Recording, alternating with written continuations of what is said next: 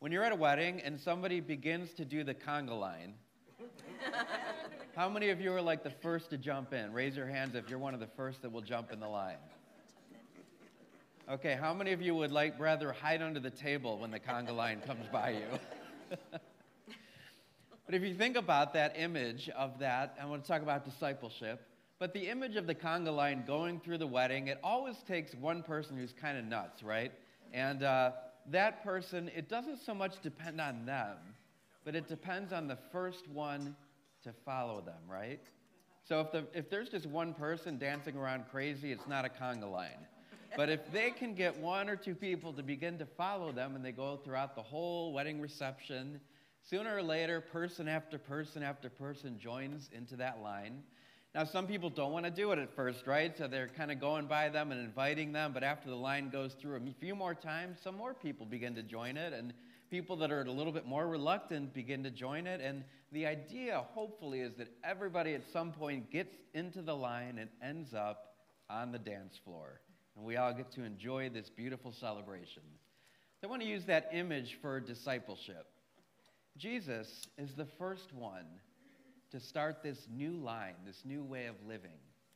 And we hear in the Gospels today that he's going by the sea, and he begins to see these fishermen and invite them into the line with him. And then they begin to join him, first two and then another two. And they begin to go out into the world performing miracles, healing the sick, raising the dead, exorcising demons. But it all begins with this call. And not only is the call important, but the response is important. The saying yes is important. I remember growing up throughout my life, I felt this call to priesthood from the time I was in second grade. One of my parents' friends came up to me after my first communion. She bent down, she looked at me in the face and said, "You'd be a great priest one day." And I remember bowing my head in shame because I didn't want to be a priest. I thought priests were boring, and I thought Mass was boring. And if you know me a little bit at all now, you know that I'm not really boring. But I said no all throughout my life. Anytime I would hear the call, sometimes they would say it at Mass during the petitions. We pray for calls to the priesthood and religious life. And I used to say, "No, God, I don't want to do it. I don't want to do it." And there came this one summer, my older brother, Bobby, was actually thinking about priesthood. And he was going to make this retreat at the seminary. So when he told my parents about this, they asked me what I thought, and I'd never told anybody I thought about it. And so I told my parents, well, actually, I've kind of thought about being a priest and felt the call, and maybe I should make this retreat with him. So Bobby's like me. He's a little bit scatterbrained. He forgot to tell me when the retreat was. And it was a Friday night, and I'll never forget, I was in my bedroom. One of my friends was already over. I was in college, and I was getting ready to go down to the flats. All right, so it was a Friday night. We're going to go party in the flats, have a good time. And I get a call from my brother, and he says, "Hey, are you coming on this retreat?" And I'm like, "No, is it today?" And he's like, "Yeah, it's today." And I felt like if I didn't say yes in that moment, I probably would have never become a priest. And so I remember I hung up the phone with him, and I went out to my backyard, and I prayed, and I said, "God, if you want me to do this, I'll do it." And I remember looking up at the sky. It was evening, so the sun was setting, and it was beautiful, and I just had this feeling of peace and of hope and of like joy and adventure. So I remember going up to my friend and thinking for sure he's going to talk me out of it, right? And we're going to go to the bar. And so I went up to him and I said, "Hey, there's this retreat. I don't know. I feel like maybe I should go." And he goes, "Yeah, you need to go." And so I went. And from that moment on, I began this wonderful adventure of priesthood and this life that has been so good beyond anything that I could have imagined. And I think about all my years. I'm a priest 17 years, and the different parishes that I've been at and all the people that have been part of my life and the friendships formed. And I just wonder, what if I would have said no? What if I would have said no? And yet Jesus continues to call us. I had a funeral of a man that he didn't have any family, and his friends were actually the ones that arranged for him to have the last rites. And so the funeral was coming, and I thought, well, it's going to be very small. There's not going to be anybody there. He's got no family. And I had the funeral, and the church was absolutely full. It was completely packed. And every single one of them were his friends. He was a teacher, and so he, over the years, taught people and encouraged them. And this whole church was packed by this one man's life. No family, but all of these friends who had become family with him. We hear in the gospel today that Jesus is going by these fishermen, and that's all they knew to do was fish. And so he invited them and said, "Come and follow me, and I will make you fishers of men." And so they began to follow him. Each and every one of you are his disciples. You've already been chosen. He's already working in your life. But he wants you not to only be his disciples, he wants you to be fishers of men.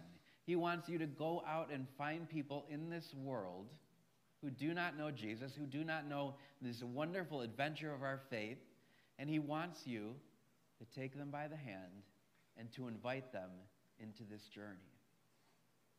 Now think about that. What if we were like that man that invited all these people into our lives, that invited all these people into the church, and the day that we die, the day that we have our funeral, what if the church was packed with all of your people that you have called to be disciples? Because Jesus, if he didn't have disciples, he would just be this crazy guy, right? But he invited them. Just like at a wedding reception, when somebody starts the conga line and they go around, and some people don't want to do it at first, and you kind of have to go around again and maybe invite them again. And that's the way it is with discipleship. We have to constantly and continuously invite people to join this line, invite people to join in this adventure of our faith.